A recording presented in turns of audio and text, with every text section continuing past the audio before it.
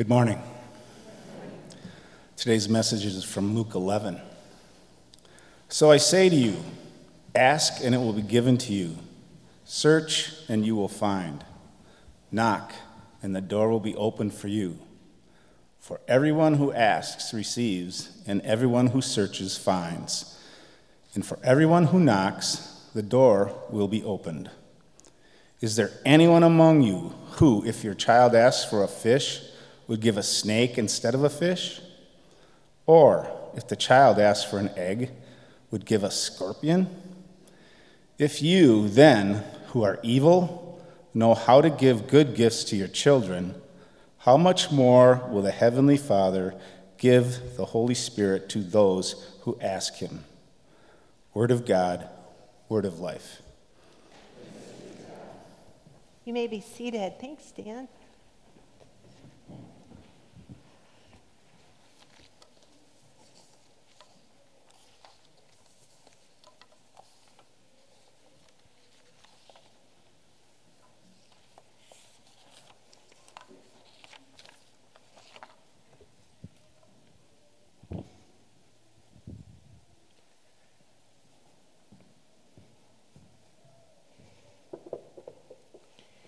Let's pray.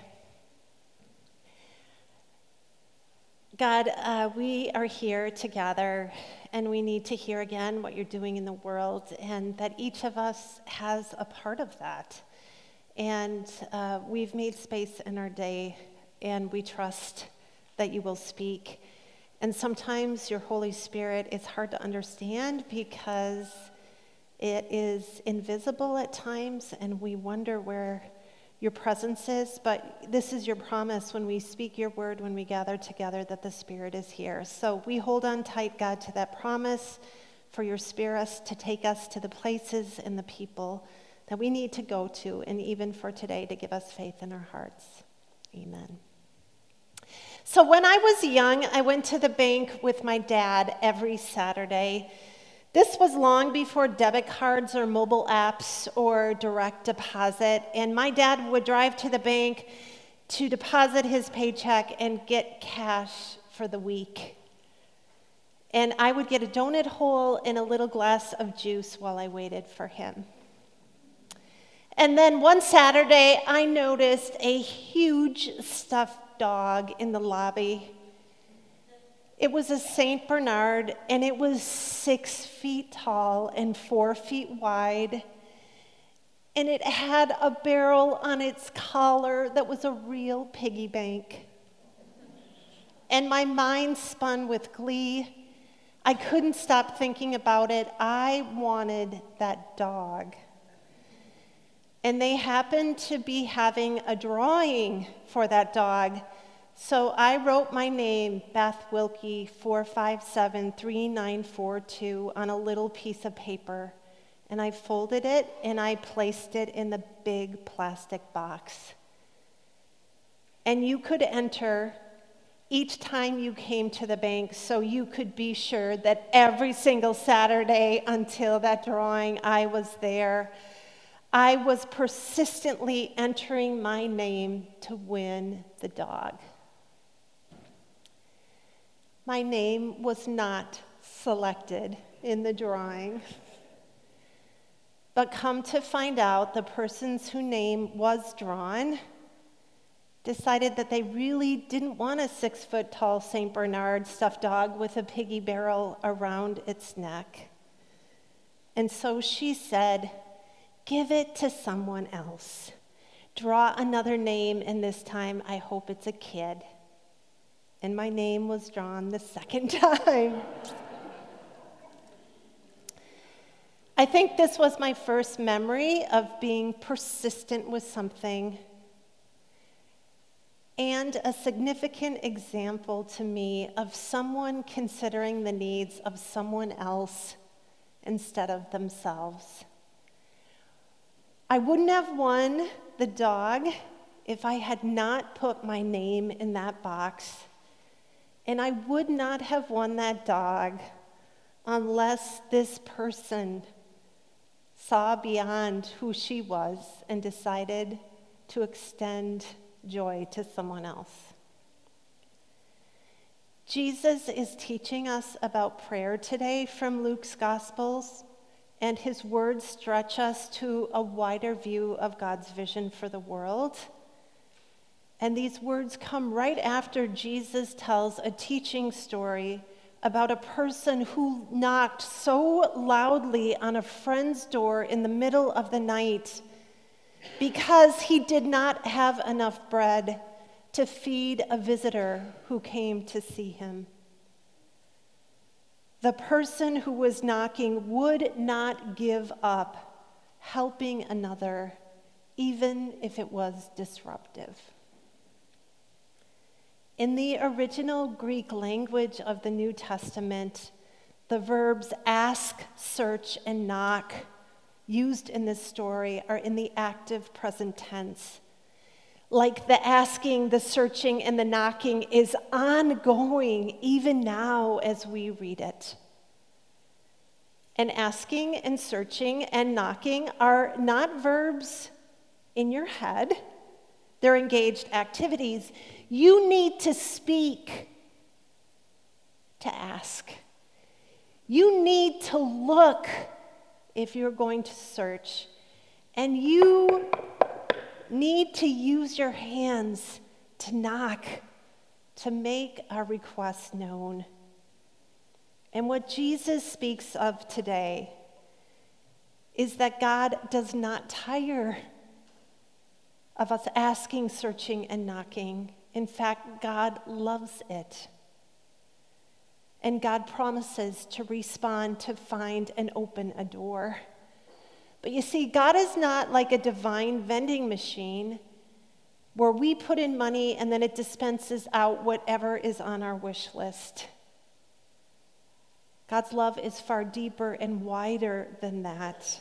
Jesus is teaching us that God so wants his vision of life for all people, that he will respond when we ask and help us find and open doors to make this happen when we are looking out for the needs of others. And what happens is when we care for someone else, we are also cared for. As parents and guardians, of course, we want a good, rich life for our kids. And Jesus says, how much more does God want a good, full life for every person in this world, a world that God loves so much? Back in 2013, Mount Olivet decided that we really wanted to look ahead to what our future may be, but we had to review our story of the past and present in order to do so. And so we invited leaders among us, you even here, to champion this work, and we started with some really simple practices. Like we picked a dwelling verse for 1 year, and we listened and dwelt in that word. We still do that now. And we speak that scripture, and we try our very best to sit in quiet for 90 seconds, and then we share, what questions do we have? Where did we connect with it? And we share that out loud. And what we trust is that God is speaking through this living word and through the voices of other people. And we really started listening to each other and to our neighbors and to other community organizations. And what we realized was our work at Mount Olivet was not to dispense stuff to the community. We also were called to receive from each other and the community, that it went both ways. And we try and we continue to do, if we find an experience where we really felt God's presence, to name it. And if there was a place we thought, I get a sense God is calling us there, to investigate that. And then to make priorities and strategic plans to do these bold things. And then when we did, to reflect on what we learned. And then in 2016, after a lot of listening and conversation, I stood up here at church and I asked all of us, how do you think we should respond as a church And everyone received a sticky note, and we stuck ideas on the back wall outside.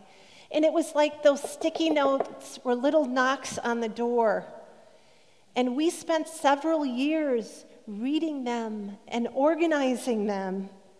And it was clear that the land that Mount Olivet was on was a rich gift and very unique, that we had so much of it, and that we were nestled up against a regional park and apartment buildings and a neighborhood and a cemetery and a chapel. And so we designed and created a labyrinth, a place to use our bodies in prayer, and we invited the communities to use it. The gardens were expanded, and people with amazing gardening gifts wanted a place to dig in. And I have to tell you, this year alone, those gardens produced 2,000 pounds of fresh vegetables. That's a ton of vegetables. And all of it was given away to people who do not have ample access to fresh food. There are 11 gardeners, Mount Olivet members and others, who plan and plant and weed, harvest and prune. And they take root, growing 27 varieties of crops. This garden was featured on Plymouth's garden tour. And then there was a group of people that said, how about native plants and native grasses? How could our land produce those? And so people just donated a native plant and planted it. So out by the labyrinth now, we have memorial gardens filled with native plants. And we have people tending that area. We never ask them. They want to do it. It's their spiritual gift. And we call this open grounds. There was a lot of other sticky notes that said, we need to feed people at Mount Olivet. Hunger is a need even in the suburbs. And our 1968 kitchen needed some work. So in January of 2019, we hearkened a hope to upgrade our outdated kitchen to commercial grade and partner with Loaves and Fishes to serve a weekly community meal. And the goal was outrageous, to raise $500,000 without debt before construction would begin. And through the generosity of you and a wide community, we exceeded that goal and raised $640,000 in 3 months. Construction was completed in November of 2019, and the weekly meal commenced in December. We hired a kitchen manager, Melissa Bondhus, and we have a pool of over 150 volunteers from Mount Olivet and outside the community who are called around feeding people, and this group of people is also being fed because they're contributing. And so they prep and they serve and they clean up and they distribute. And even as COVID hit it in 2020 and public gatherings and community meals were shut down, we continued in a to-go model, serving meals each week, and we are expected to exceed 20,000 meals in January of 2023. And we call this Open Tables. Now, we certainly hope that the space could be used for healing and play. We certainly wanted to feed people within the community, but all these other stories of impact emerged beyond what we can imagine, and that would be our goal, to hear all these smaller stories of impact. You see, we asked, and we searched, and we knocked, and a future revealing God's kingdom in the here and now in Plymouth, Minnesota emerged. And God is in this community of Mount Olivet. We call this our Be Open vision. And it's been challenging and messy and life-giving. And the Be Open vision still has energy, and it's leading us today. We are knocking still, Mount Olivet, asking God, okay, what's next for us now? So today we begin the third phase of Mount Olivet's Be Open vision, and it's called Open Doors. And there's 2 doors that we are knocking on. The first is this screen door. And this door, when opened, opens up everything that 2023, this next year, that will happen at Mount Olivet. It's a screen because we kind of can see in, but not fully. Everything we do here at Mount Olivet happens because of your generosity. We receive no other funding than the generosity of you, the members of this community. And so we ask once again for every family to contribute financially to the mission and ministry at Mount Olivet. Your generosity made this morning happen. Worship, it fuels the leadership, the creativity, the wherewithal of our staff, the music that you get to take in and participate in, the technology, which is a basic live stream in everything. We started with nothing, and we have this amazing tech staff to lead us through this, to be able to offer hybrid alternatives to meetings and gatherings. Special services, weddings and funerals and baptisms, all the programs. This year, we made a decision to hire a full-time children's ministry leader because we knew 20 hours was not enough. To lead kids and families around nurturing faith and lead all of us to be partners with kids in their faith development requires leadership. And so Pace Warfield May joined us in August and joins with Rich Holoquay, who leads middle and high school, and Pastor Kristen. Their work is to nurture faith in kids and equip parents to nurture faith. The primary influencer in the faith development in kids happens in the home. And so here at church, we say, parents, guardians, we're here to partner with you, to equip you, to connect with faith. And these kids are amazing. You're not here on Wednesdays because you're here on Sundays. Wednesday is our biggest worship service of the week. It's bubbling with young kids in middle and high school and their parents, naming the things that are going on in this really hard world. And kids get it, and they're asking where God is. And our programs and ministries around faith formation are meeting kids where they are, and we're building that next generation of hope in the world.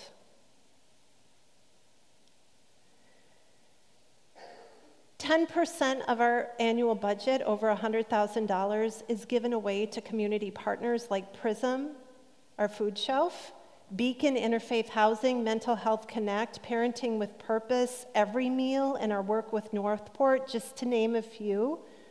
This is work on the front lines around feeding and housing and walking with people through challenge and transition. And so the money that you give to Mount Olivet goes to these places too, along with a lot of volunteer hours from all of us is going there.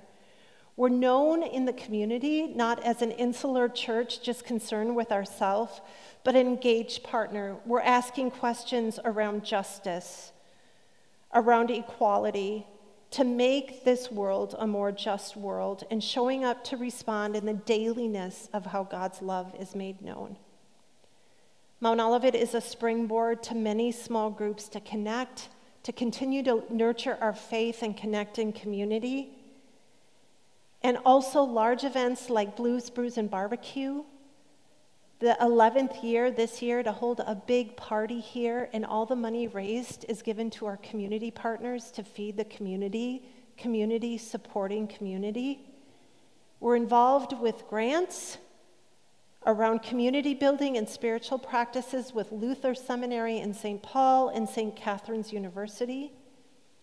Pastor Kristen and her great gifts is building capacity for us to care for each other with visits and prayers and meeting daily needs when we can't on our own. We're leading in our community, getting to know each other in a deeper way, providing a lifeline, and you know this, through the joys and the hardship of this life, sharing the dailiness of what it means to be a part of a community where you belong, where you have a place to show up as yourself, and the community needs who you are, and you also have a place to receive what's going on in your life and to know that you don't do that alone. Mount Olivet is investing in community and proclaiming that God is here. And our call is to keep knocking. Hey, God, open the door to what's next for us. Your giving advances our mission and expands our impact. Your giving makes this happen, and it will fund our mission and our priorities for the next year. The second door, you can't see through next. This door opens to a wider future beyond 2023 for Mount Olivet. A family at Mount Olivet has offered a legacy matching gift of $325,000 to be a starting point to pay off Mount Olivet's $1.1 million mortgage. Debt payoff is really important to this family, and they want their generosity to open up the future and not to be encumbered by debt. When I heard about this gift, that family didn't know at the time, and we did not know either, that there was COVID relief funds available. Mount Olivet has applied for and received $450,000 in employee retention credits, refunding the payroll tax that we already paid to Mount Olivet staff while we continued to be shut down. We said we're investing in the people who work here, even though church is different. This is part of the federal government's relief to small businesses and nonprofits, refunding the payroll tax already paid.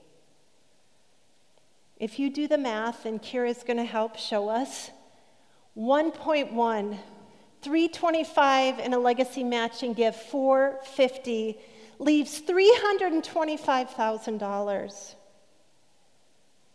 By paying off the mortgage, we will eliminate a monthly mortgage payment of $14,000, an annual savings of $168,000, and over the life of these last 10 years of the mortgage, up to $1.7 million in savings.